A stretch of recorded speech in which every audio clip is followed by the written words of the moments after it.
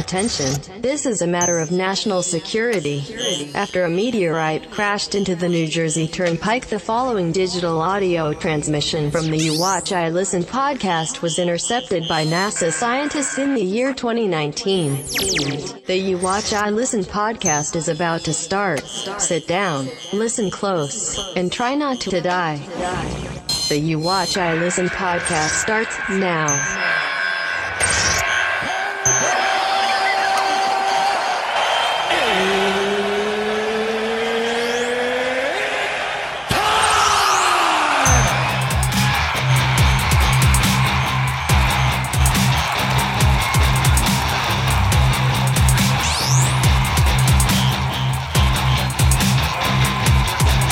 Home Depot in Kansas had to be evacuated for a bomb threat. Oh, fuck yeah. Take it out. Yeah, suck it nice and slow. A couple other really funny news stories. Kenny G. Who the fuck is Kenny G? The fucking clarinet player. Suck it nice. What did he do wrong? He's being Charles Manson all weird. In the middle of it, he cuts her off and goes, Oh, fuck yeah. Take it out. Dude, now I see why people followed Charles Manson. He was very straightforward. He had the right idea. Suck it.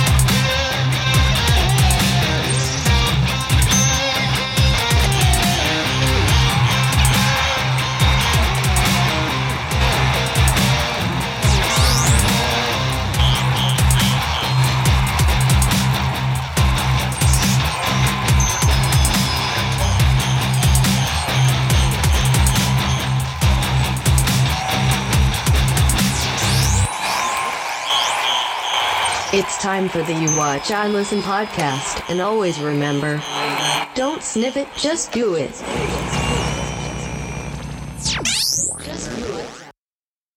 Hi. Hey, Joshua is recording the call, which means we're live. And this is 97, Josh. Do I have the number right now? This is Episode 97.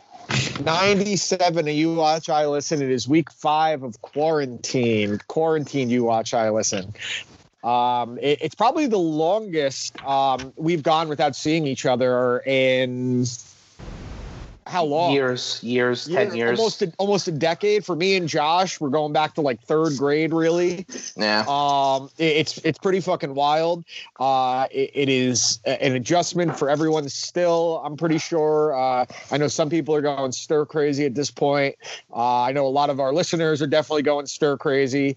They're binge watching shows they've seen 100 times because it's probably the only thing that makes them feel somewhat normal. Yeah, that's what I've been doing. I've just been rewatching old shows or watching new shows or trying to get reacquainted with shit I haven't watched in a long time. So, yeah, Josh, I feel like you need a bigger bite than that, dude. So Josh, you were a little delayed. You got pulled over on the way home. Why did you get pulled over? I was doing 115 and 55. Dude, that's reckless driving. That's not good. What was the reason for going so fast?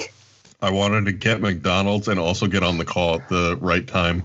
Okay, so did you get a ticket? I like how you started that with I wanted McDonald's first, and then I wanted to do the show. Why didn't you get a ticket? I know a lot of people.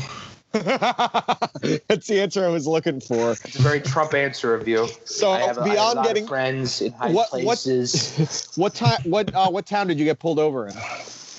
I guess technically Vernon, but it was by a West Milford cop. Gotcha. Okay, so you were doing 115, you asshole. The same thing. Yeah. What's the difference? So beyond that, how was your week, Josh? Same shit, honestly. Nothing's really changed. You know, my job has still been relatively busy. The roads are still relatively empty. I'm doing the same exact shit every single day, over and over and over and over and over and over again. It's Groundhog Day, honestly. Yep. Is your wife happy that you're working and not bothering her all the time? Probably. You gotta ask her. Are you happy that you're working and she's not bothering you all the time? Yes. All right. Hey, Taylor, how about you? How was your week? Week's been normal. Well, it's been fairly different. I moved into my new apartment yesterday. Yes, you did. But You almost forgot. I remembered. Yeah, it's true. Actually, to be honest with you, no, I didn't forget because I was counting down the fucking days till I was getting out of my old spot. But so I've been moving. I'm still not done. Like, there's still a decent amount of stuff at the old spot, but it's weird how much stuff I've moved, and this apartment is so much bigger. How much stuff I really don't have. I have like 3/4 of an apartment I still have to furnish yet. Like, so you're telling me you're not worth that much? I'm worth a lot more than I own. That's for sure. How are the walls? I see that the walls at your new apartment look nice. No cracks in them or anything. Yeah, it's in a complex, which is nice. There's no barking dogs. My neighbor downstairs is great. Her name is Eleanor. She's awesome. She's hot? She's 60. And okay, I'll ask again. But I don't know. There's someone living here in this complex that's like easily. He could have like made a living as like a Willie Nelson impersonator. And so he's like walking down, and he's got the long hair, he's got the bandana, the leather jacket, and shit. He goes, "Welcome neighborhood, pal. You ever need anything? Give me a call. I'm Charlie." And walked away. I'm like, maybe he'll get you some. I wouldn't be surprised. But yeah, I've been. Well, I was asking about the walls because you sent us a picture of what happened to one of the walls during your move. Oh, yeah, my fucking dad. Dude. And I like how I was like, was he just like, oh, oops? You were like, exactly, dude. Dude, that's exactly what happened. He's helping me move my fucking dresser. And I have this big closet, which is nice, so I'm going to put the dresser in the closet. Are you going to come out of it? No, I'm still waiting for you to come out first. Yeah, and then we could fuck. And we could fuck. So and it's on a hand truck, so he just wheels the fucking thing just straight into it and just douche. And I go, "Dad, what the fuck are you doing?" And he just turns around and starts laughing. Sorry, dude. Like, maybe the sound effect you made may have been the right word. Douche. Yeah, facts. But all right, so I go, dude, I'm not here fucking 10 minutes yet, and you already fucking put a hole in the wall? Come on. Yeah. Well, this is episode 97. You watch, I listen. Life's been the fucking same for me. I decided to get Call of Duty. That's like the big difference in the last week. So I'll be able to play tonight. But beyond that, just the dog, TV shows, movies, which we'll talk about. So why don't we jump into our reviews? Before we do that, let's give a shout out to our buddies over at BetDSI. Obviously, there's not many sports to bet on, but it looks like we're going to have the UFC back in a couple weeks. And if you want to play some bets on those fights, that stack card that they're looking to put on at the Apex in Las Vegas, you should be doing it at BetDSI. And that's because BetDSI has been paying winners for 20 years, and they're the top rated on betting review sites. They give you the chance to use your sports knowledge to make some extra cash immediately. BetDSI is a very user-friendly interface and mobile site and the fastest payouts in the industry. It's simple. You win, you play, you win, and you get paid. You don't win and play. That wouldn't make much sense. BetDSI offers betting options for everything. When it comes back, bet on MLB, NBA, NFL, NHL, UFC, and all other major sports, politics, reality TV, esports, virtually everything. They probably have a betting line if there's going to be a second round of stimulus checks. I would say take the under. Try live betting at BetDSI try live betting at BetDSI where you can bet on games that end up happening from start to finish, every play and every minute until the end. New members will get a 100% bonus match after they make their first deposit, guys, and you got to make your first deposit by using promo code YWIL. That's more than double your money to start winning immediately. Taylor and I play there ourselves, and we recommend BetDSI to add some extra excitement to the sports or events that you're following. Once again, go to BetDSI.com and use promo code YWIL to get this limited time 100% bonus offer plus a free $25 wager to test the waters. Don't miss out and make some extra cash whenever betting season starts again, because it's only a game until you bet it at BetDSI. Guys, obviously this is a great opportunity to be an entrepreneur. You can come up with something to market, something to sell. If you're thinking about advertising, you should be calling Lobo Sound. And if you need a website, you should be calling Lobo Sound. And that's because Lobo Sound's world-renowned commercial production and website construction in English, Spanish, and Polish have made Lobo Sound a fixture in the Chicago radio and digital advertising communities. But Lobo Sound isn't limited to Chicago. Alaska, Atlanta, Toronto, Toledo, Hawaii, New Jersey, New York, Montecito, California. Wherever you are, Lobo Sound has your back. Lobo Sound helps you reach your target market effectively and affordably. Reach who you want to reach when you want on all devices and applications. For more information, call Lobo Sound at 630-244-9704. That's 630-244-9704. Or you can visit them at www.lobosound.com. Mention You Watch, I Listen and get a 10% discount. So call them at 630-244-9704 or visit lobosound.com. All right, Taylor, you want me to take the reins first? Yeah, go first. I'm gimmicked up. All right, Taylor, you gave me an album from a band you really like. It's funny, on my notes, I also have notes from when I took the dog to the vet today, so I was almost read rabies shot in 2 weeks. I knew it was the closest thing to write on. So you gave me one of your favorite bands, and it was a band and an album that you discovered basically by accident when we worked at Best Buy. State Champs, their album from 2013, Finer Things. Yeah, facts. So you had, I've definitely heard State Champs from you through the years, just randomly when we're hanging out playing. Liked everything I heard. Very easy to listen to in the background, but it's one of those ones that I don't think if you don't sit down and listen to it, you can't really absorb everything that's going on.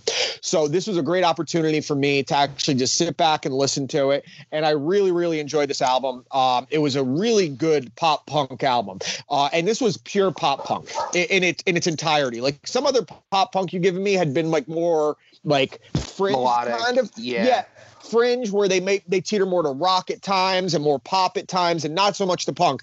This is straight up pop punk. Some of it reminded me of the Starting Line, the first couple songs. Actually, there was a bit of that sound to it. That's a pretty fair comparison. Yeah, for sure. Yeah, and I like the Starting Line. So starting off the album right away, Elevated, I gave a 4. It was a really good way to set the pace of the album, which is what albums I like. I think the opening track is the most important thing because it gives you such a feel for what you're about to listen to. The tempo on it is really good. It's fun. That's the biggest thing. This album is fucking fun. It doesn't take a lull and at any point make you feel depressed. It doesn't slow down. And I like that sometimes, but they had such a pace on this album and such a sound to this album that all I could think was this is enjoyable. This is a great summer album, I'd say as well. A really good one to listen to when you're hanging out outside. I definitely agree with you. I mean, so that's Elevated was a 4. Elevated was a 4. The next 3 songs were my favorite songs on the album, and I can't rank any one over the other because all of them were 5s, and I loved each of them. Deadly Conversation, a 5. I love the way it started and how it starts with the chorus slowed down, and then it's speed up when they actually get to after the breakdown and everything, or the bridge rather. Love Deadly Conversation. Hard to Please, fucking awesome, a 5. Another one I really liked, and the next one, Prepare to Be Noticed, was a 5. To start out your album with 4 bangers like that, you got me sold. You're going to be no less than a 4 at that point. Even if you have like 2 1s left on the album, if you start out an album like that, I'm going to listen to it the whole way through every time. So I didn't give anything on this album less than a 3. The next one, Over the Line, was a 3. Simple Existence was a 3. And I feel like in a lot of times with bands, the middle of the album is where they might like put some things where you're kind of lulled in after you start out so well. Sure. Maybe I'd like them more with even more listens and the more, because I added this entire album to my playlist, which you've been doing a very good job with recently. So Over the Line and Simple Existence were both 3s. Remedy was a great song. I gave that a 4. Nothing's Wrong was a 3. Mind Bottled was a 4. Critical was a 3. And another one that's ranked up there with the best songs on this album, Easy Enough, was a 5. A great way to end the album. When that song ended the first time I listened, I wanted the album to keep going because it brought me right back into the way the album started, where I was like, this is great. Lyrically, great. Simple. Musically, fantastic. Not necessarily simple. They do some complicated stuff. Their bass lines are really good. Their drummer is really good. The guitars don't need to do too much. When you're in a pop punk band, it's about bass and drums. And they do a great job with that. His voice is really good. It's the perfect vocal tone for this kind of album. If you guys like pop punk, if you like it all, this is great album. Give this a 4.5 out of 5, despite there being 3s on here, because the entire album from start to finish is easy to listen to. There's not a single track you want to skip over. So State Champs, Finer Things is a 4.5 out of 5 for me. Yeah, I think that's fair. I mean, if you're just grading the individual song, I think a 3 is more than fair. And overall, 4.5. I think that makes a lot of sense. You answered the question before I even answered it, as Remedy is my favorite song because the guy's name is Derek Descanio. He's the lead singer. Okay. if you think he's good on the record, he's even better live. And not a lot of I believe that's my big thing with bands, especially in pop punk. Not a lot of bands can replicate that sound live as well. Derek's one of the few people that can sing just as well live, if not better, than on the record. And in Remedy, he has one part where he harmonizes with himself. You know, obviously, you know, they took 2 or 3 takes, so it's really, really nice. And the fact that this is their first major record. Yeah, this was their major label debut. Yeah, not a major label. I think they were still on Fueled by Ramen. It's a subsidiary. That doesn't matter.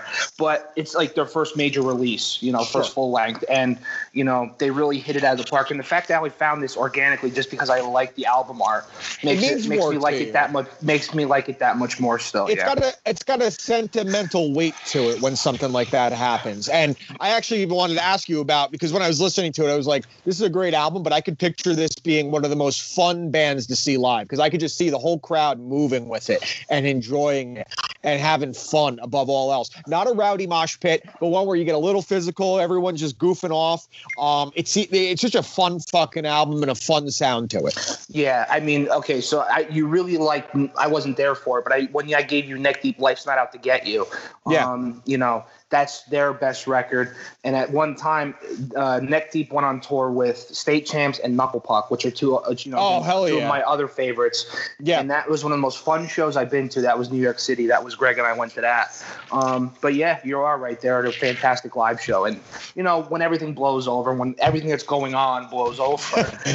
Only in New Jersey, it's everything that's going on. Yeah, pretty much. But yeah, I'm really glad you like the record.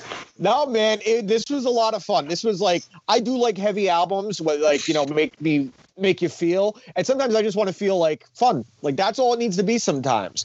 And this is, you could tell they had fun making it, they had fun writing it, and musically it's really good. It doesn't take a back seat, and his voice is really good. So yeah, this is a solid 4.5 out of 5. A really, really great album.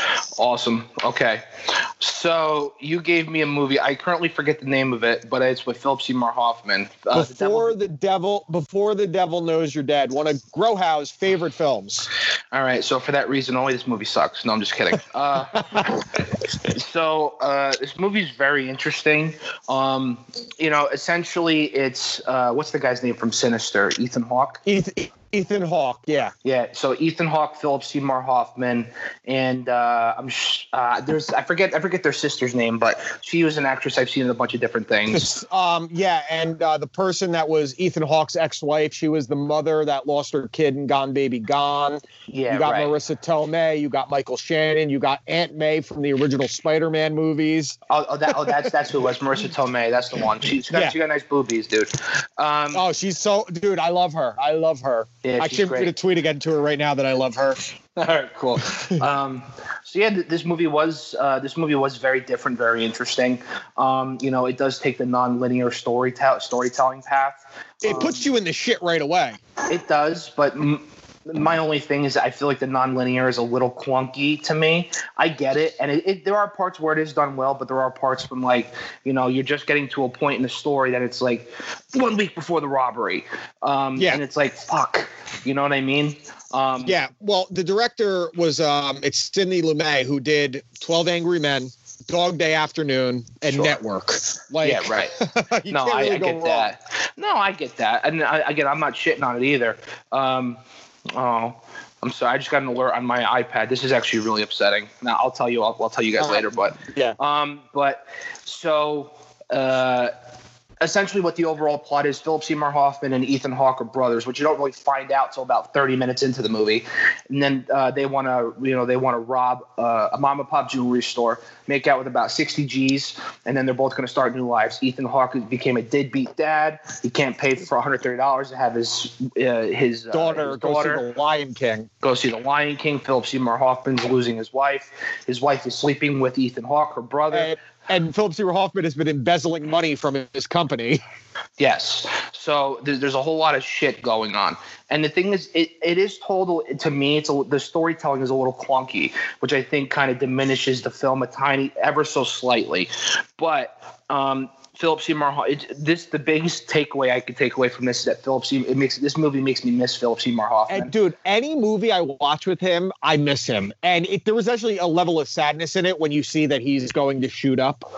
Yeah. Because I sat there and I'm just like, when I'm watching it again, I'm like, I forgot that he's doing dope in this movie. So but you just see he's such a fucking powerhouse. Yeah. So the one part specifically, the first time you see him shoot up in like in that house, that whorehouse, wherever the fuck he was at. That little favor. And they take that Count Favor. They take that that highly regarded Count Favor. It's a deep cut, guys. Sorry. Yeah, that's the only inside joke you guys will get. But so like when he takes the first hit of heroin and you see, and again, I don't know the doses of heroin or what's recommended, which is normally none. I mean, I don't think anything is recommended. Right? Yeah, but what I'm saying is like recommend you do this much. but like when you see the amount, it's a full syringe, and like I remember watching that, I'm like, that's a lot. You know what I'm saying? Like, I mean, we should try out different doses on the show. No, I don't want to try different doses. I'm just saying, like, just from like a hypodermic needle standpoint, like you don't take that much medicine. It's like that fucking much. And so that was rough because, like you said, you know, hindsight's 20/20. He was a massive dope fiend, being a dope fiend junkie. on screen. Yeah. But and then obviously, you know, they want to rob this jewelry store. Ethan Hawke finds out it's their parents' jewelry store. It's okay. So then Ethan Hawke hires a friend of his. We don't have to worry. No. Well, they also thought the mother wasn't going to be working, which is the key point. They thought it was some random girl working the counter. Right. So Ethan Hawke, not Ethan Hunt. Imagine. So if Ethan Hawke, he drops in. So Ethan Hawke hires his buddy, you know, to go and rob the store. Goes in with a gun. Ends up putting his mother in a fucking coma while getting murdered simultaneously. Nothing gets accomplished. Then the mother's fucking a vegetable, straight Terry Schiavo. Then the father is at a loss. The dad's losing his fucking mind, and you know, then he's like, you got to, you know, she's like a vegetable. So it's like euthanasia. Do you got to pull the plug or do you not? Come on, we have to make this. The father was really good, I thought. I thought the father was a really good performance because he was the perfect balance between Philip Seymour Hoffman and Ethan Hawke. It was very powerful because you see a guy that's trying to solve his wife's murder and the police just don't give a shit. So which was hard and powerful. Exactly. Like he hits the cop car when he's backing out of the police station. Yeah. I thought the little things about how he mentioned how Ethan Hawke was always such a baby. And they have that amazing scene with the father and Philip Seymour Hoffman where he, you know, I'm sorry I wasn't better to you. And, you know, Ethan Hawke was always more sensitive. He needed it. That to me was such a key to the dynamic between Ethan Hawke and Philip Seymour Hoffman in the movie. Yeah, definitely. But yeah, so it takes a really fucking wild turn. You know, then they both need cash. So then Philip Seymour Hoffman and Ethan Hawke go to Hoffman's drug dealer. They raid him. Hoffman ends up killing the drug dealer, killing another guy there. And then while that's happening, their father finds out that it was Philip Seymour Hoffman that set it up because he went to he went to the pawn guy in the city that he knew as a crook, and and the guy was like, "You never liked me. Well, here it is. The world's evil," and he hands him his son's business card, and it's just like, oh shit. So then Philip Seymour Hoffman gets shot. You know, Ethan Hawke runs away. I keep wanting to say Michael Shannon comes in. That's another big dynamic that he starts muscling Ethan Hawke to pay off the widow of the guy that got killed doing the heist with him. Yeah, it was Michael Shannon fucking rules. Yeah, he's great in everything. But there was a lot of shit happening in this movie. But the ultimate payoff at the end is after the father finds out that Philip Seymour Hoffman was the one. He was behind the mastermind behind it all. You know, and he gets shot in the holdup. So Philip Seymour Hoffman's in the hospital with a gunshot wound. He takes the heart monitor off him, puts it on himself. Off Philip Seymour Hoffman, puts it on himself. Then smothers his own son, kills him, then puts the heart monitor back on and just walks off. Cuckoo's nest. Yeah. And then just walks off. When I saw that movie in the ending, I was like, oh, shit. And just a brutal ending. It's a brutal movie in general. There's no positive to it besides Marissa Tomei getting naked. Yeah, that's about it. But yeah, it's a good movie. I'll give it a solid 6.6. Just because, and like I said, the way in which it was filmed, while I get what they're trying to do, was a little too clunky for me, and that kind of diminished everything. Like, I feel like there'd be parts where the movie's picking up momentum, and then just the way it flashes back, it just derails the momentum. That's just the way I feel about it. I see what you're saying. For me, that's kind of a highlight of the movie, because I think if it was told linear, there would have been that point where it's reaching this fever pitch and it's like all this excitement. And I think the whole point was to kind of make you have this dead ass, like monotone feel to the whole movie, because that's kind of what the characters are going through at that time, where it's shit. We're literally, one scene starts, it ends, it's bad. Another scene starts, it ends, it's bad. None of those scenes where they cut into from being nonlinear ends on a positive note, which to me sets the feel of the movie. Well, it's fucked up because, I mean, if you look at it, like, too, the best, the only good part of the entire movie is when he smothers Philip Seymour Hoffman and he finally gets a sense of clarity, which is the final scene of the movie. So I think that, again, it's just a little clunky for me. I get what they were trying to do. It just diminishes the timeline a little bit to me, but it does a lot of stuff very well. It was very entertaining. So and the acting is fucking great. Everyone's fucking great in it. Up until, like, I like the movie, but like up until we get to when Phil, like, they're coming up with the decision whether to pull the plug on the mother, it was like a solid 4 or 5. It was like, okay, whatever. Yeah. And then the ending kind of just brought it all home for me, so that's what brought it up. Sure. Cool. So I'm glad you enjoyed that. You can now go rate it on Letterboxd for Justin. Tell him to go fuck himself. You haven't seen a movie until you rated it on Letterboxd. I guess, dude. Fucking stupid. All right. So let's do our picks for this week. I actually have a good one for you. This is actually a funny movie. It's a comedy. I like comedies. I just rewatched it last night because when I first saw it, I loved it, and it made it into my top 10 of the movies, top 10 movies of 2018. But I watched it again, and I liked it even more. It's a black comedy. The director, I believe, his last name is Iannucci, and he actually is a creator of Veep. Is it Death at a Funeral? No, but it's The Death of Stalin. Is the name of it. The Death of Stalin is the name of the movie. I might have seen that. I don't know. It stars. Either way, watch it again so we can discuss it. Josh, you would probably like this too. It stars Steve Buscemi, Jeffrey Tambor, Jason Isaacs is in it, who he played the douchebag scumbag in The Patriot. Great actor. He's also so literally the whole movie is about when Stalin died and the disconnect and the confusion around everyone surrounding him. But it's like a Monty Python movie. And there's actually someone, I forgot which actor from Monty Python is in it, but there is a Monty Python guy in it. And just the dialogue is so funny and how confused everyone is. You got Steve Buscemi playing Khrushchev. The whole movie where it leads up to Stalin dying, then them planning the funeral, who's going to speak at the funeral, who's standing where. It literally is like a who's on first kind of thing at times. So it's like a mix of Abbott and Costello, Monty Python, the Marx Brothers. The dialogue is so funny. Just the little subtle things throughout it are so funny. I was watching it last night, cracking up again. I figured something lighthearted, fun. It's actually on Netflix right now, so you don't need to rent or buy it. I really think you're going to like it because it is very, very Monty Python.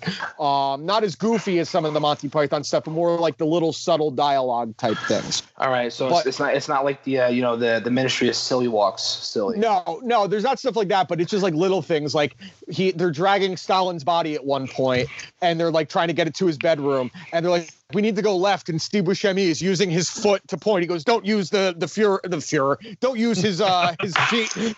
I call him the Fuhrer. The comrade. But it's a really good cast. The dialogue's hilarious. I think you're really going to like it. So my pick for you this week is The Death of Stalin.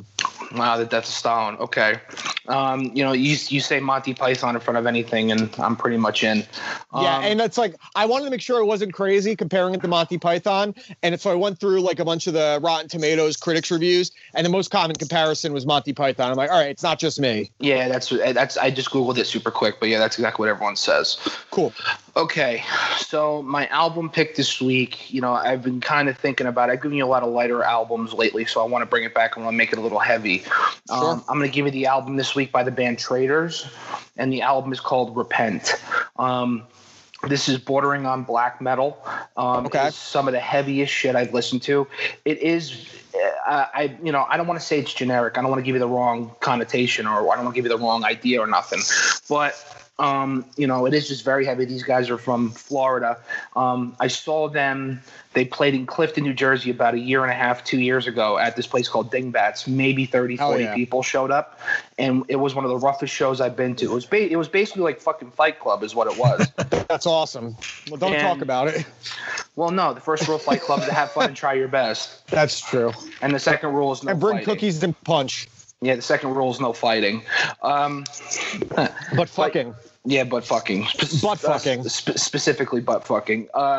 So yeah, Traders Repent. Again, it's just heavy. It's fucking disgusting. It's down. It's gritty. It's one of my favorite heavy albums to listen to when I'm pissed. I won't be doing I won't be doing 115 when I listen to it. I'll be maybe doing 80. All right. But I'm not going to be, I also don't have a big enough engine to do that. But big engine. I have a 4-cylinder with a supercharger, turbocharger. That's better? No, it's smaller. It's less. That doesn't matter. He sounds like it's like Spaceballs, ludicrous speed. I actually have an album for you too, Dan. Okay, let's do it. Okay, so I got some bad news this week. I mean, I knew it was kind of coming. Taylor and I had a couple of dates for several different tours lined up to go to shows this summer. And one that I was really hoping was not going to get pushed back because it's later in September. It did get pushed back, and that's Coheed and Cambria. Okay. I gave you in Keeping Secrets of Silent Earth 3 maybe about 2 months back. So this week I'm going to give you the follow-up to that album. Good Apollo on Burning Star 4, Volume 1. Okay. I think that's their most famous album, if I can remember correctly. Then Josh, this is going to be your chore this week. Then you have to watch Wolf of Wall Street. Okay. That's not a fucking chore. Make him watch something that's going to be a fucking chore. No, I know. I want him to watch because he didn't give me an album that he thinks is a chore. I want him to give a movie that I know he's gonna like a lot, and he's gonna be like, "Why didn't I watch this sooner?" Josh, if you really don't watch, you know what? This is gonna be the time. Like me, Greg, and Dan sat you down and made you watch fucking Gran Torino, and you were like, "I can't believe I've never watched this movie before." Yeah, dude. Get me another beer, Dragon Lady. Yeah. Yeah, you made me watch it. So, I think that night I wanted to watch Hot Tub Time Machine again. Yeah, stop it. That's almost as bad as Greg and I had an affinity for Hot Tub Time Machine 2, and we were the only two people that actually liked it. No, I remember the one night that we're back there, we're like fucking bombed. That was the chicken ring night. And like we're sitting on the floor, and I'm like, "Taylor, what are you putting on?" He goes, "Hot Tub Time Machine 2." He's like, "I'm going downstairs. I can't do this again." But then I couldn't get up. It was bad. Okay, I was in that one of those stages where I was so fucked up that I wanted to move, but I couldn't. Like, I feel like Elvis. Yeah, I feel like Elvis, and me finding you in the bathroom with Cheez-Its and your pants around your ankles face down. Yeah, it happens. It's fine. So your albums this week are Traders Repent. The band is called Traders. The album is called Repent. And Good Apollo 4, Episode 1, The Phantom Man Ass. I don't know. Yeah, the Phantom Man Ass. Speaking, I feel like if I gave you the full album title, you wouldn't want to listen to it. As long as it's spelled correctly, I won't care. It's funny. It's a long one, dude. The full album title is Good Apollo on Burning Star 4, Volume 1, From Fear Through the Eyes of Madness. That's like Wayne Thomas Joseph, the third of a man, also known as Chodo Baggins, a.k.a. Stump Dick. Honestly, Josh, if that's the case, good luck making an episode title next week. Yeah. Oh, my God. I'll combine all the movies and all the albums. I like it. We're just talking about my I feel like Elvis night, and I remember being on the can, like I wasn't able to move, and I hear Micah in the other room, and I just hear Mortal Kombat come on. Yeah, I was watching Mortal Kombat. Hell yeah. Proper or Annihilation? I think I was watching the first one. The first one. Yeah, no one willingly puts on Annihilation. It just ends up being on. So a new Mortal Kombat movie came out this week that's supposed to be really good. Did it? I put it on Plex this week, so it's there for you guys if you want to watch it, and it's in 1080. I have something to do tonight. Hell yeah. Yeah, so let me know how that is because I will watch it. So anyway, again, this is week 5 of quarantine of You Watch, I Listen. What have you guys been watching? What have you been doing? What have you been playing? So I binge watched all of Chernobyl not too long ago. I hadn't seen it in about a year. I was trying to start another show, but I've been rewatching Community because they just put it on Netflix. It was on Hulu, and I'm like, well, I haven't watched it on Netflix yet, so I have to do that now. I'm already on season 4 of that. Playing nothing really because I've been moving, so I really haven't had time to really do much. Plus, there isn't much to play. And just outside of the movie that you've been giving me this week, Bob's been going nuts, but I'm not. I'm just trying to keep myself entertained. Yeah, well, I think like during the week, watching stuff you're familiar with is cool. I think on the weekends when you really have nothing to do, that's when you watch stuff you haven't seen because it's like I'm not doing anything. I'm like you're working, so it's like I'll come home, relax, something that I'm comfortable and familiar with. On the weekend, I feel like that's when you watch stuff you haven't seen before. Yeah, facts. What about you, Josh?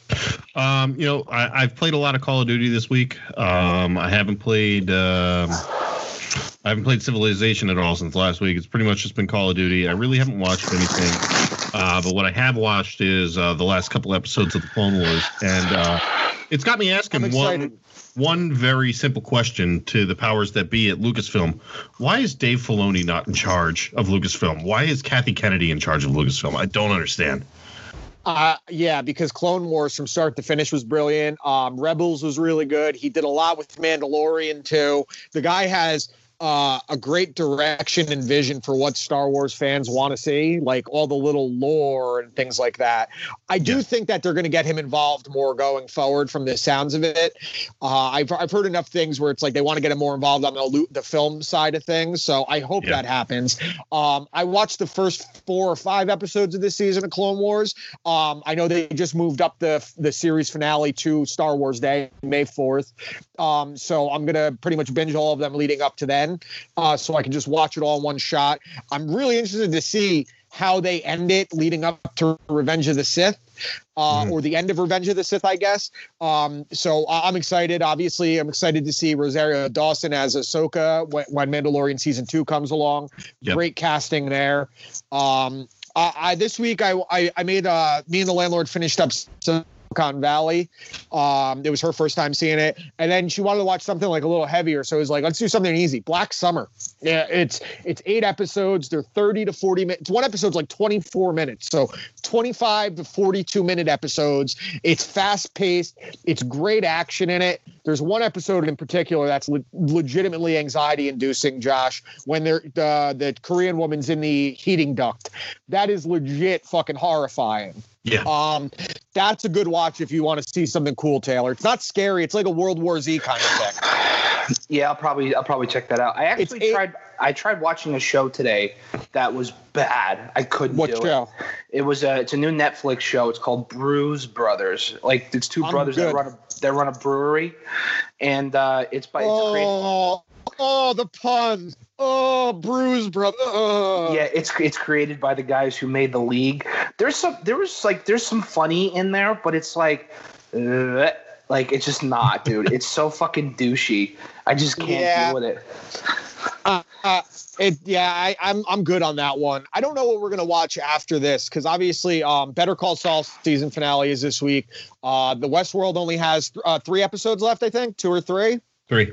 And Plot Against America's finale is going to be this week, which again is sensational. Yeah, sensational forgot to mention that. That was last week's episode was probably my favorite of the series so far. Honestly, it's been because of the way they built it, being 6 episodes and being based on the book. Is I feel like each episode has gotten a little bit faster and a little bit heavier and a little bit more intense, and the writing has gotten better and the acting has gotten better because the writing has. So I absolutely love the show. For only 6 episodes, it's going to go down as an all-time great series. I think it's going to get a ton. Hi, Cat. I found the cat. Found a cat. But yeah, beyond that, there was some interesting news in the world today. We lost the great Howard Finkel, the voice of pro wrestling in our youth. I think anyone that was a wrestling fan growing up did that scenario in their head where Howard Finkel announced you as the new champion. To me, like the number one memory I have of his voice was the Shawn Michaels, Bret Hart Hart Iron Man match when he said it's now going to a sudden death single fall overtime. That to me was like the number one. And of course his rivalry with Harvey Whippleman, where they both stripped down into they were wearing women's underpants. But I was bummed to hear about Fink because Fink rules. He ruled. He always will rule. That's like the voice of wrestling announcing. And now introducing. Yeah, dude, it was great.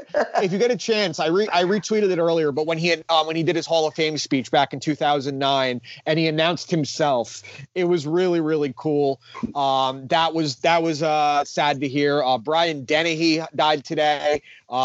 Chris Farley's father and Tommy Boy, the douchebag cop in Rambo. I always think in the South Park movie when they're doing What Would Brian Voltano Do? And then the guy shows up. Who are you? I'm Brian Dennehy.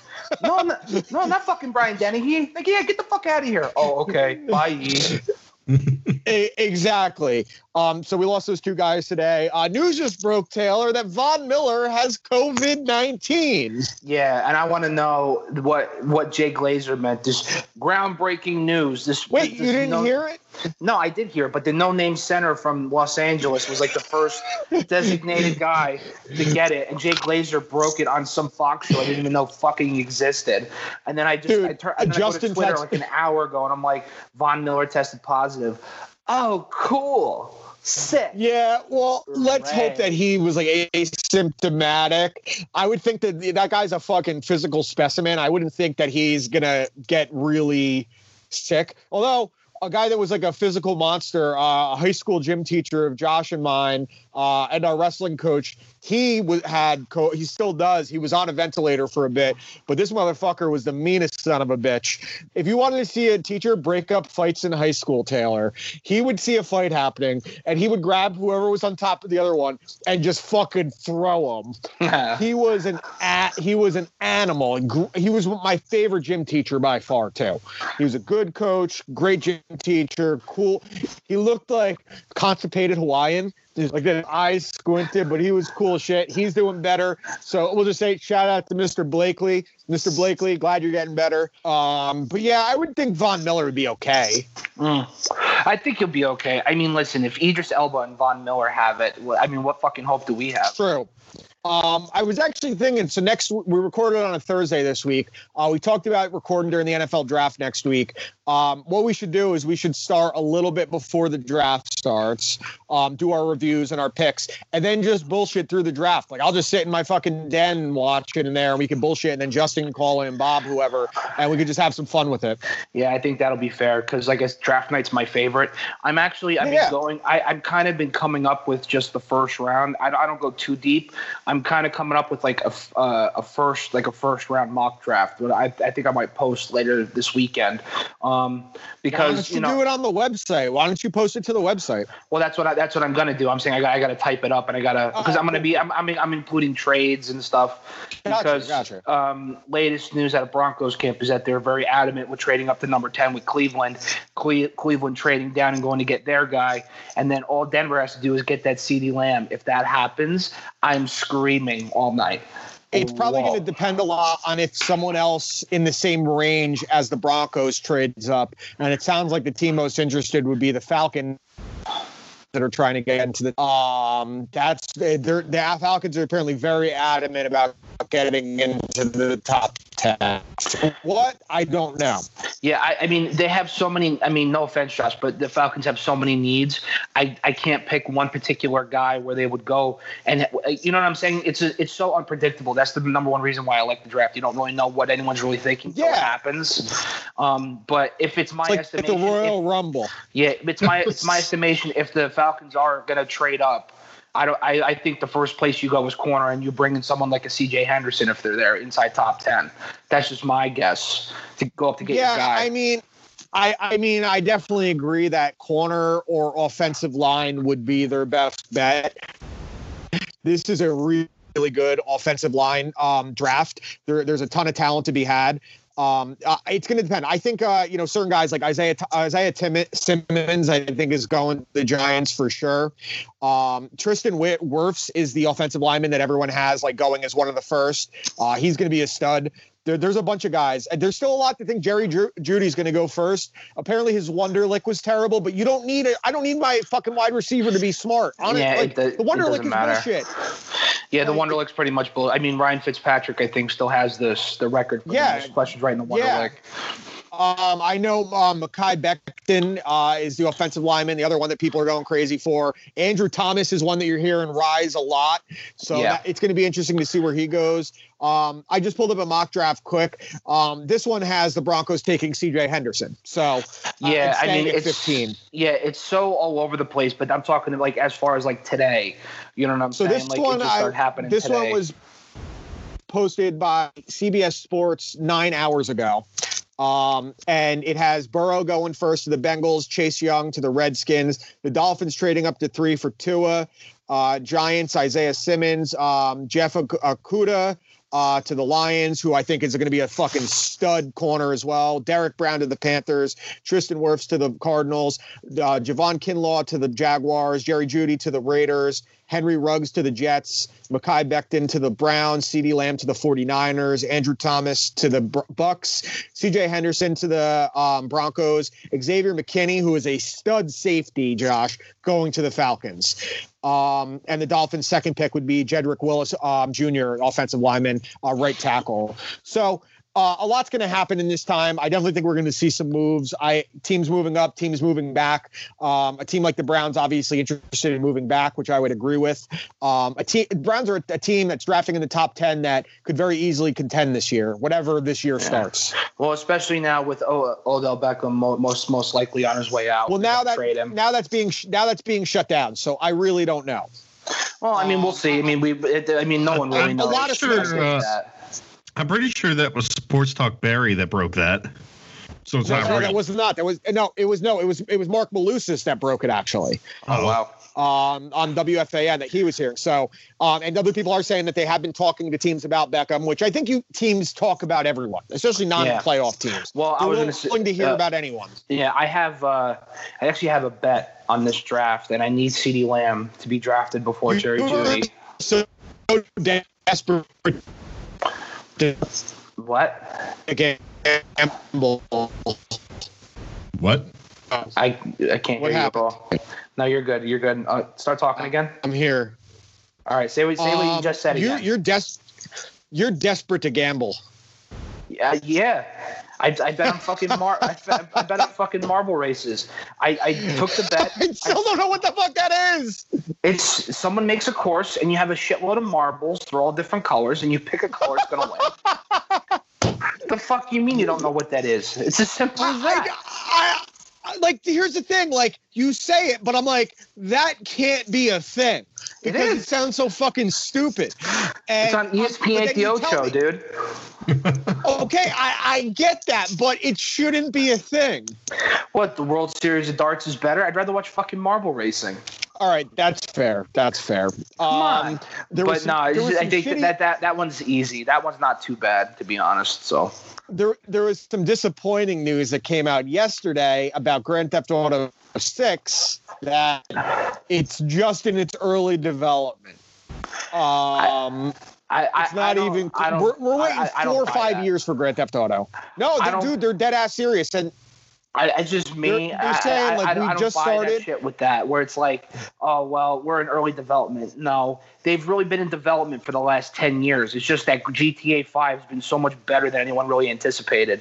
That instead of actually working on the game, they've been just adding to the online DLC this entire time. Is what's been happening. That's the biggest reason why it's taking so long. But they also said that the initial map is actually going to be smaller than what GTA 5 was, and they're going to keep adding on to it throughout its release. So I don't know.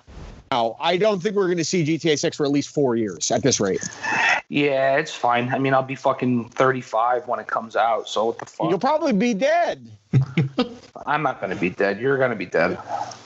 I'm saying we both might be dead because I might kill you then myself. No, you'll be dead first. The landlord's going to fucking kill you before you get your hands on me. That's a distinct possibility as well, but I've never lost a fight to a woman. Well, there's a first time for everything there, pal. That's just like when true. just like when Michigan lost to Appalachian State. I mean, anything is possible. Yeah, or Garnett. So I want to talk about this a little bit. Big stuff going on with WWE yesterday. The amount of people they released, fired, furloughed, all to save $8 million. Literally $8 million. That's all it was 8 mil altogether. That's it. $8 million just to keep their profit margins enough to Vince and Stephanie and Triple H make their money. And this comes after it turned out they lied about the XFL was being funded by WWE finances. So they're sued for that.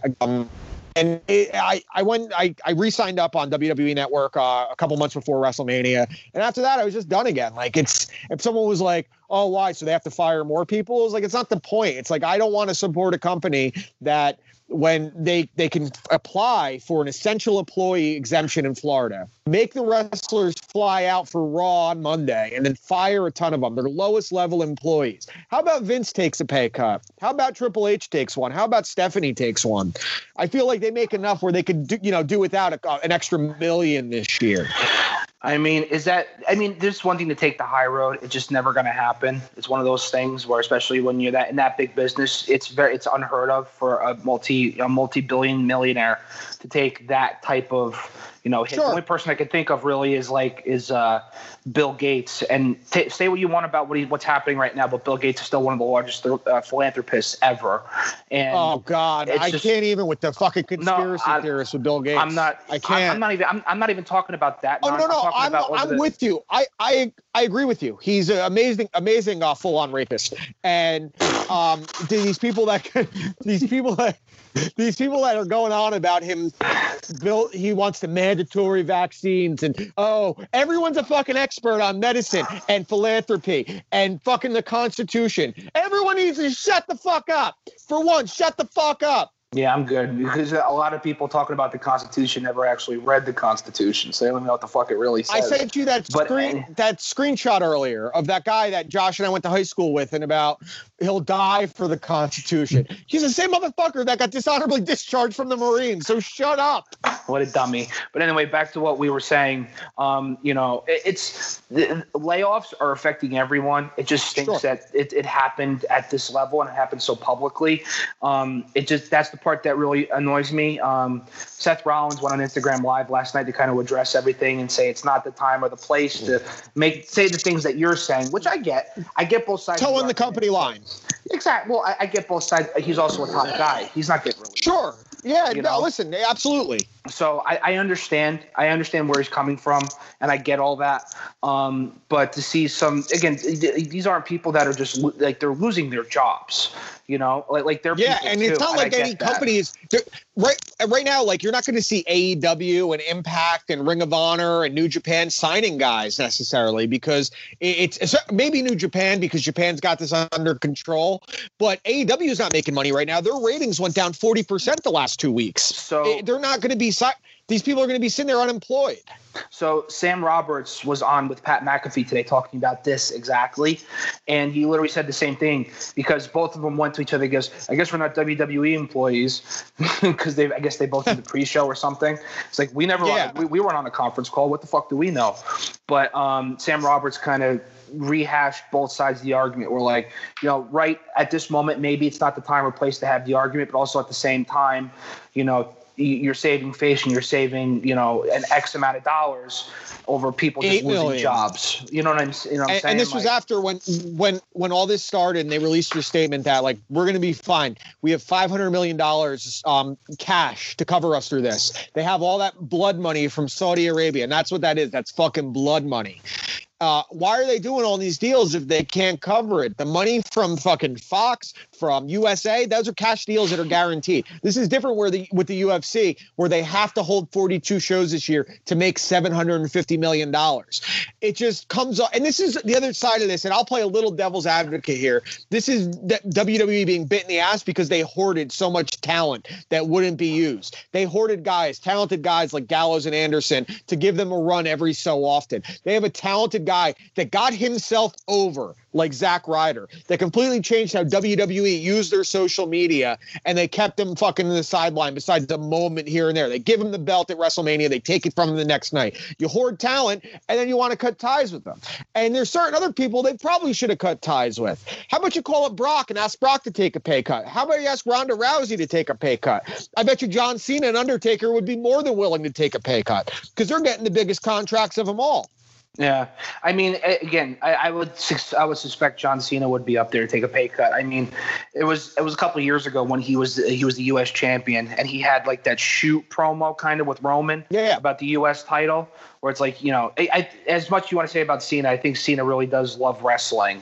You know what I mean? Same thing with The Rock. So I get industry. That. I have nothing but respect for Cena. That's why I think he'd be willing. I just think that this was just about their profit margins for shareholders. Like if they were a private company, I don't think this would have happened. And it's very disappointing. And to see that this company, a billionaire, he can't cover his guys. At least a lot. Like I see a guy like Lance Storm, who, you know, one of the great workers in history, not a great, you know, personality, character, whatever. One of the great workers and great coaches, took a job as a WWE producer 4 months ago, closed up his wrestling school, sold all his equipment, and he gets fucking furloughed yesterday. That's shitty.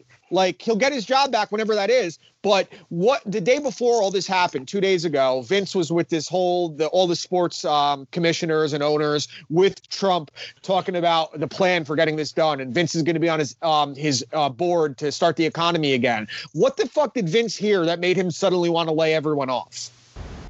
Yeah, that was my next question to you, was that he was just put on the committee to help reopen the economy. And I think as a businessman, I think it's a smart decision because he got a lot of people. You can't deny Vince is a good businessman. And Vince is a good businessman. A lot of people were making fun of it. And a lot of people were saying that, you know, he's going to write shitty gimmicks to open up the economy with. You know, we're going to bring in a dump truck driver.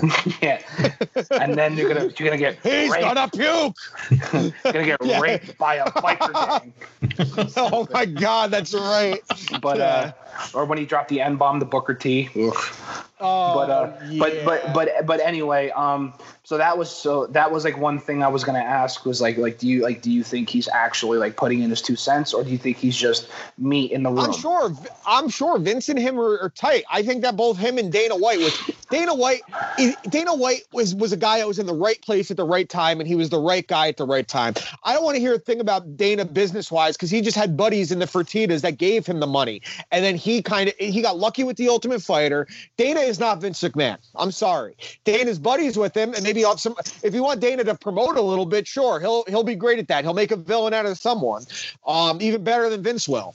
But I think Vince would have Trump's ear. I mean, Linda was in Trump's cabinet until like 6 months ago. So this isn't some crazy thing. It's not a crazy idea in general. So I don't know.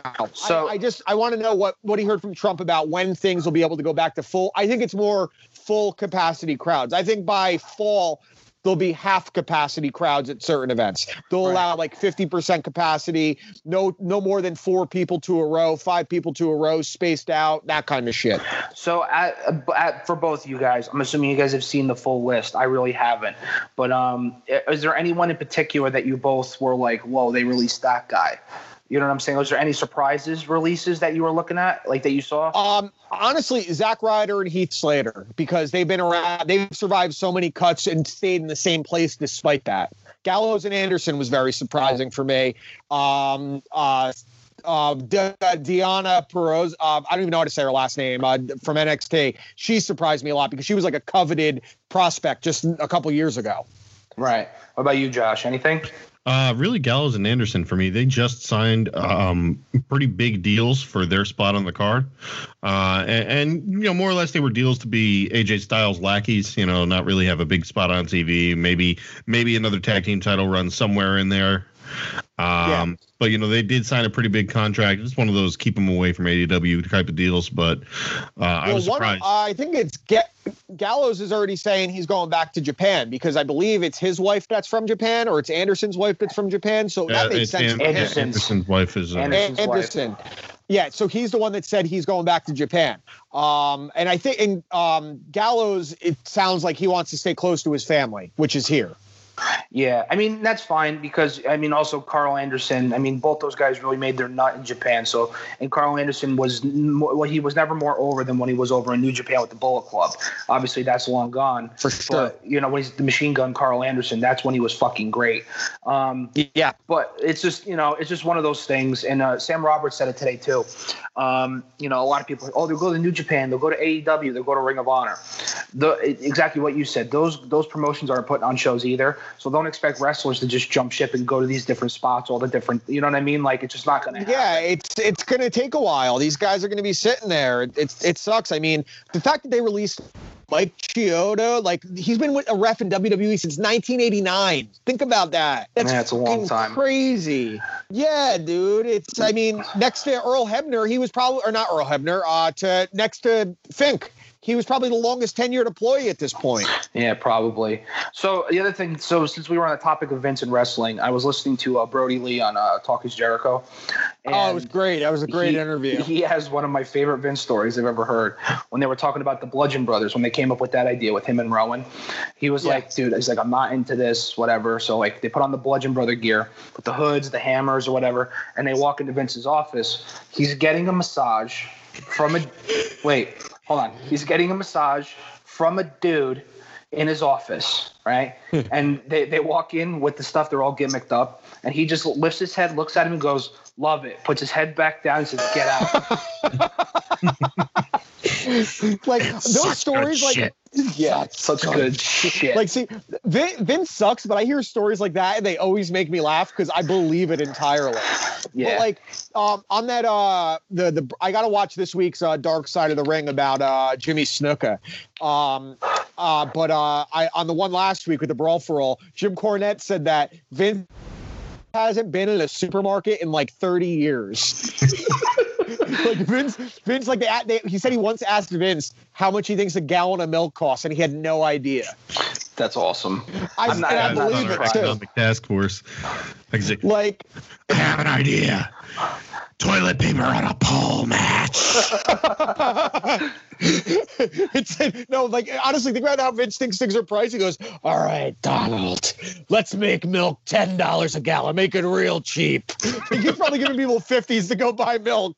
Like, become the fucking Martin Shkreli of professional wrestling. Oh, yeah, that fucking guy. But, I want to throw something. Go ahead. So that was happening, right?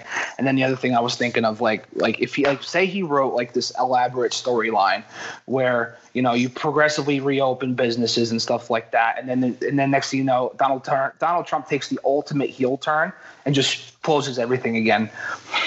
He brings in that's what he does. He brings in Ted Turner. Yeah, right. to help him. No, it'll be the Monday Night Economic Wars. He'll come in and be like, "I'd like to introduce you, the new chairman of the board, the new the Secretary of Treasury, Eric Bischoff." I'm back.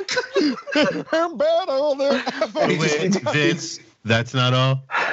I want to introduce you to the sheriff that's going to be making sure that all of this is running smoothly. Ladies and gentlemen, Stone Cold Steve Austin.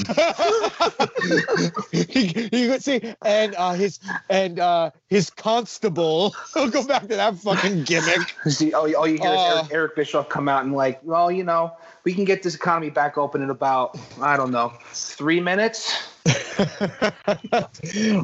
So I go online when I wake up yesterday. I'm outside with the dog, and I always take a look. What's going on? What did I miss? And I look at what's trending, and I see this article. It's trending. Instantly, like, I was tired. I was wide awake because I just got angry. And the landlord's like, "Why are you yelling to yourself?"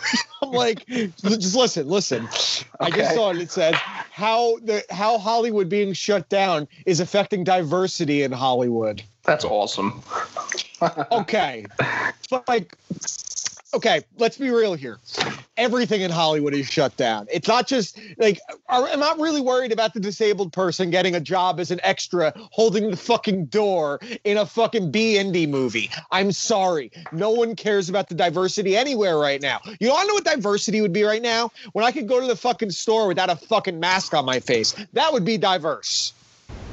Yeah, I mean, like the things that you could be worried about, to make an article about this, like that's important. What about the fringe comedian that was just getting there that isn't getting shows now? The fringe regular actor that is trying to get through. It's everyone in acting. It's everyone in Hollywood. It's everyone in music. It's everyone in video games and sports. Everything's on hold. Shut the fuck up. Your diversity is not important right now. People are losing their lives, their jobs, their livelihoods. Shut the fuck up. I do agree with that. I mean, obviously there's bigger fish to fry. I just think it's so funny now how, only a couple months ago, or primarily over the last year or so, we were having these fucking ridiculous arguments and conversations over, what everyone was mad about, or just the outrage culture in general. Now when people are outraging or they're pissed off about something, the majority of people just look at them and to scoff at them, because it's like now's not the time for your bullshit argument and your self-righteous nonsense. It's just not the time. I was honestly a little mad to be angry about this, because it was something to like direct anything else towards rather than coronavirus. And because Facebook is a fucking cesspool more than ever, because all these people are stuck home and they're reading conspiracy theories and they're like, what did you watch in news? Why don't you do a little more research? I got this info from this jerk off on YouTube in his 30-minute video. Okay, because he couldn't be wrong too. You do enough research across the board. That's all. You watch a little bit of everything. You read a little bit of everything. Don't watch Fox News. Watch Fox News and CNN. Don't watch just CNN. Watch Fox News too. You get the best of both worlds, or the worst of both worlds, I guess. They're all trash. But this whole thing, Bill Gates, he wants the mandatory vaccine and microchip you. I'll believe it when I see it. I don't know if that's true. No one does. They're guessing. They're making up all these things about Bill Cosby. Bill Cosby. Anything bad you heard about him is not true. No, definitely not. It's fake news, dude. It's terrible. But so a couple fun things from this week. The trailer dropped yesterday, and they announced that they're going to be dropping it straight to streaming on May 12th. Is the Al Capone movie starring Tom Hardy. The trailer for it looks pretty fucking cool. I don't think the movie's going to end up being great, but Hardy looks fucking awesome as Capone. I haven't even seen pictures or even heard about it, but look up the trailer. Dude, look up the trailer. It's fucking dope. He looks great in it. And it's they're going with the most interesting time in Capone's life that hasn't really been covered was the last couple years he was alive, when he started going a little crazy, because he had severe syphilis that was affecting his state of mind. Yeah. So he looks like old Capone. And I'm excited because I've been watching Boardwalk Empire, and the dude that plays Capone on that is the same dude that played Tony Pro in The Irishman, the dude that Pacino was beefing with. Okay. And he's an amazing Al Capone. So I'm excited to see that. We'll be able to have it in just a couple weeks. But yeah, watch that trailer. I think both of you will be pumped for that. Yeah, I'm just seeing a picture now. It's pretty interesting for sure. Dude, yeah, watch the trailer once we're done. Then hit me up with what you thought. But the last thing I wanted to end with, this was trending. I thought this was an interesting topic, but people were ranking every Spider-Man movie that's been made. Okay. So a unanimous worst one to me is The Amazing Spider-Man 2. Is that the one where he's emo? No, that's Spider-Man 3. I'm talking about with Andrew Garfield, the second one. With Paul Giamatti. It's fucking awful. And Jamie Foxx's Shocker was awful. Yeah. After that, I would say it's Spider-Man 3. That's emo Spider-Man. That wasn't good. The next one, I would say I actually liked The Amazing Spider-Man. I liked the first one with Andrew Garfield. I thought it was pretty good. It was a very good movie. I enjoyed the shit out of it. Dennis Leary was actually good in it too. Yeah, but in the rankings of things, that would have to be third from the bottom. The Andrew Garfield ones are definitely at the bottom of that. And then Tom Holland movies are at the top, with the first two Spider-Mans with Tobey Maguire somewhere in the middle there. We'll figure out where those go. But after that one, for me, I'm going to say the first Tobey Maguire Spider-Man, although I really like it, is next. Then it's going to be Spider-Man Homecoming, which is the first one, right? Homecoming? Yeah. Then it's going to be Spider-Man 2, which I love, by the way. I love Spider-Man 2. Then it's going to be Far From Home, and then it's going to be Into the Spider-Verse is number 1. I don't count Into the Spider-Verse because it seems like a separate thing completely. We're counting it. It was part of this whole discussion. We're counting it as a Spider-Man. It won an Oscar. Oh no, I'm not. I'm just saying from like the movies like the Peter Parker. If we're talking live action, it's Far From Home for me, number 1. I would agree for sure. I love Into the Spider-Verse was great. Josh, what would your number 1 be? Yeah, probably Far From Home. Honestly, yeah. I like Far From Home. I love Jake Gyllenhaal in that, man. He was awesome. It was a fun fucking movie, man. It was great. Gyllenhaal was great. The everything about it was cool. They did a great job with it. They took a villain that I thought would be very difficult to execute in a live action film and gave him an interesting spin. So I really, really enjoyed that one. But I think it also shows why that's why the Marvel and Sony have to be symbiotic, because you couldn't have made Mysterio work without the backstory that they gave him. Absolutely true. 1,000%. And I'm hoping that it'll lead to I have no interest in Morbius with Jared Leto. It looked terrible. Fuck him, first of all. He's such a twat, dude. He's such a fucking boner. Stupid fucking desert not a good story. boner. Ugh. He is the definition of a favor count regard. He's he gives you a fear boner. No, he gives me a rage boner. Rage Dude, boner. Every time, I'm telling you, the last like 3 weeks we've been recording, someone tries hacking our Twitter account. What? Someone's trying to hack right now? The last 3 weeks while we're recording, someone tries hacking in, and it's fucking funny.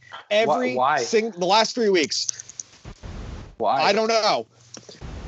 I don't know. But before we wrap up, I want to give a shout out. Before I got on the call, Ralph and I did a FaceTime with our buddy Bobo. Bobo posted something about how he was lonely, so we did a FaceTime with him.